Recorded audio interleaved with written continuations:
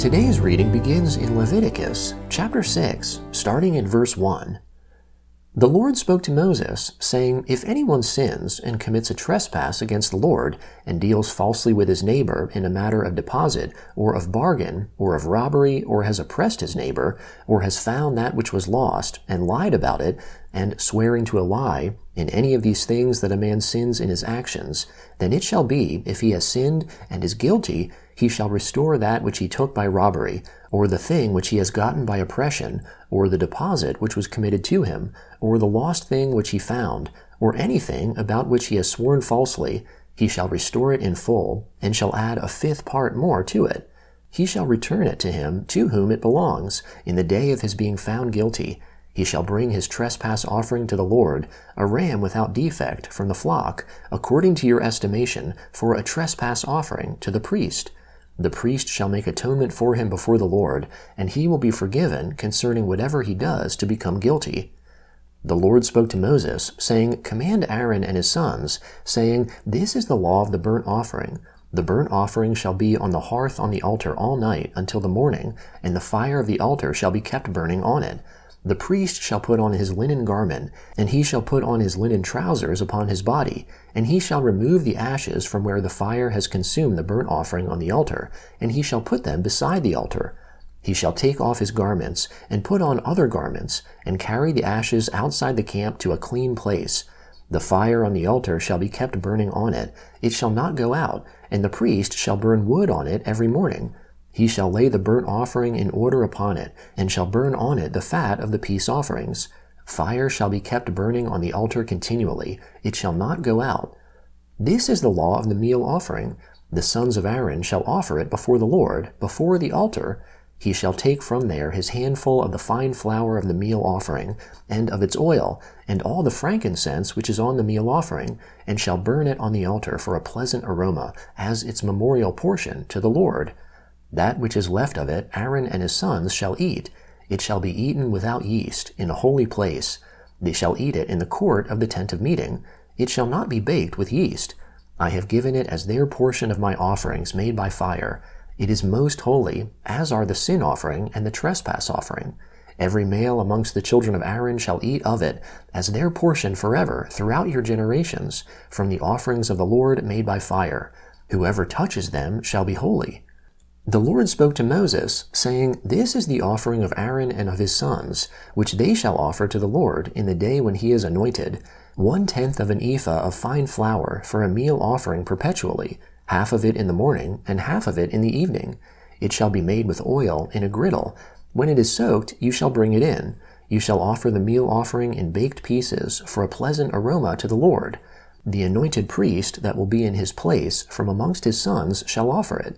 By a statute forever it shall be wholly burnt to the Lord. Every meal offering of a priest shall be wholly burned. It shall not be eaten. The Lord spoke to Moses, saying, Speak to Aaron and to his sons, saying, This is the law of the sin offering. In the place where the burnt offering is killed, the sin offering shall be killed before the Lord. It is most holy. The priest who offers it for sin shall eat it. It shall be eaten in a holy place, in the court of the tent of meeting. Whatever shall touch its flesh shall be holy. When there is any of its blood sprinkled on a garment, you shall wash that on which it was sprinkled in a holy place.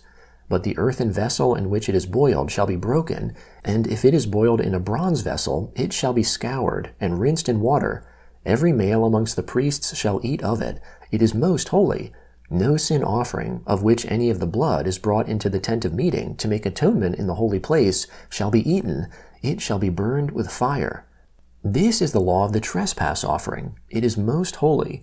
In the place where they kill the burnt offering, he shall kill the trespass offering, and its blood he shall sprinkle around on the altar.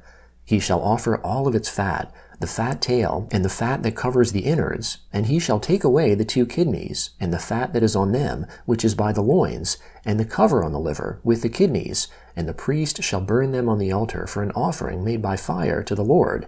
it is a trespass offering. Every male amongst the priests may eat of it. It shall be eaten in a holy place. It is most holy. As is the sin offering, so is the trespass offering. There is one law for them. The priest who makes atonement with them shall have it.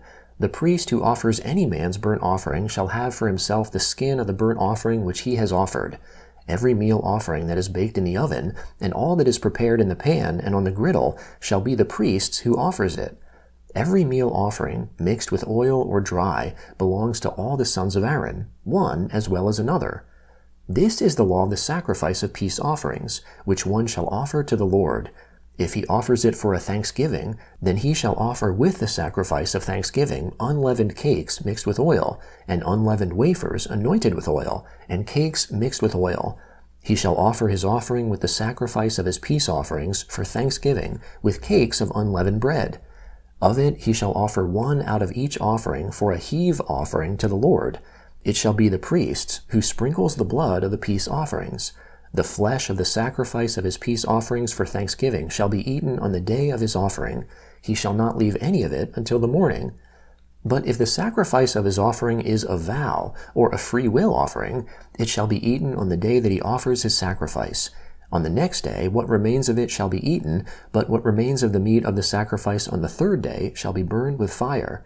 If any of the meat of the sacrifice of his peace offering is eaten on the third day, it will not be accepted, and it shall not be credited to him who offers it. It will be an abomination, and the soul who eats any of it will bear his iniquity. The meat that touches any unclean thing shall not be eaten. It shall be burned with fire. As for the meat, everyone who is clean may eat it, but the soul who eats of the meat of the sacrifice of peace offerings that belongs to the Lord, having his uncleanness on him, that soul shall be cut off from his people. When anyone touches any unclean thing, the uncleanness of man, or an unclean animal, or any unclean abomination, and eats some of the meat of the sacrifice of peace offerings which belong to the Lord, that soul shall be cut off from his people. The Lord spoke to Moses, saying, Speak to the children of Israel, saying, You shall eat no fat of bull or sheep or goat. The fat of that which dies of itself, and the fat of that which is torn of animals, may be used for any other service, but you shall in no way eat of it. For whoever eats the fat of the animal which men offer as an offering made by fire to the Lord, even the soul who eats it shall be cut off from his people. You shall not eat any blood, whether it is of bird or of animal, in any of your dwellings. Whoever it is that eats any blood, that soul shall be cut off from his people. The Gospel of Mark, chapter 3, beginning in verse 7. Jesus withdrew to the sea with his disciples, and a great multitude followed him from Galilee, from Judea, from Jerusalem, from Idumea, beyond the Jordan, and those from around Tyre and Sidon. A great multitude, hearing what great things he did, came to him. He spoke to his disciples that a little boat should stay near him because of the crowd, so that they wouldn't press on him. For he had healed many, so that as many as had diseases pressed on him that they might touch him. The unclean spirits, whenever they saw him, fell down before him, and cried, You are the Son of God. He sternly warned them that they should not make him known. He went up into the mountain, and called to himself those whom he wanted, and they went to him. He appointed 12, that they might be with him, and that he might send them out to preach, and to have authority to heal sicknesses, and to cast out demons. Simon, to whom he gave the name Peter, James the son of Zebedee, and John the brother of James, whom he called Boanerges, which means sons of thunder, Andrew, Philip, Bartholomew, Matthew, Thomas, James the son of Alphaeus, Thaddeus, Simon the Zealot, and Judas Iscariot, who also betrayed him. Then he came into a house. The multitude came together again, so that they could not so much as eat bread. When his friends heard it, they went out to seize him, for they said, He is insane. The scribes who came down from Jerusalem said, He has Beelzebub, and by the prince of demons he casts out the demons. He summoned them and said to them in parables, How can Satan cast out Satan?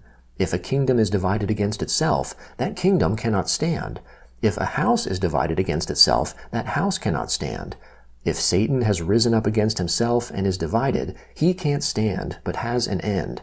But no one can enter into the house of the strong man to plunder unless he first binds the strong man. Then he will plunder his house.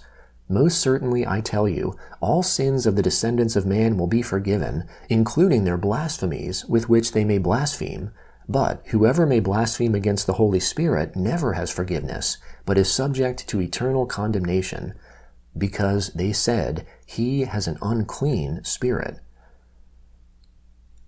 Psalm 37, beginning in verse 1. Don't fret because of evildoers, neither be envious against those who work unrighteousness, for they shall soon be cut down like the grass, and wither like the green herb. Trust in the Lord, and do good. Dwell in the land, and enjoy safe pasture. Also delight yourself in the Lord, and he will give you the desires of your heart. Commit your way to the Lord. Trust also in him, and he will do this. He will make your righteousness shine out like light, and your justice as the noonday sun. Rest in the Lord, and wait patiently for him. Don't fret because of him who prospers in his way, because of the man who makes wicked plots happen. Cease from anger, and forsake wrath. Don't fret, it leads only to evil doing. For evildoers shall be cut off, but those who wait for the Lord shall inherit the land. For yet a little while, and the wicked will be no more. Yes, though you look for his place, he isn't there. But the humble shall inherit the land, and shall delight themselves in the abundance of peace. Proverbs chapter 10, beginning in verse 3. The Lord will not allow the soul of the righteous to go hungry, but he thrusts away the desire of the wicked. He becomes poor who works with a lazy hand, but the hand of the diligent brings wealth.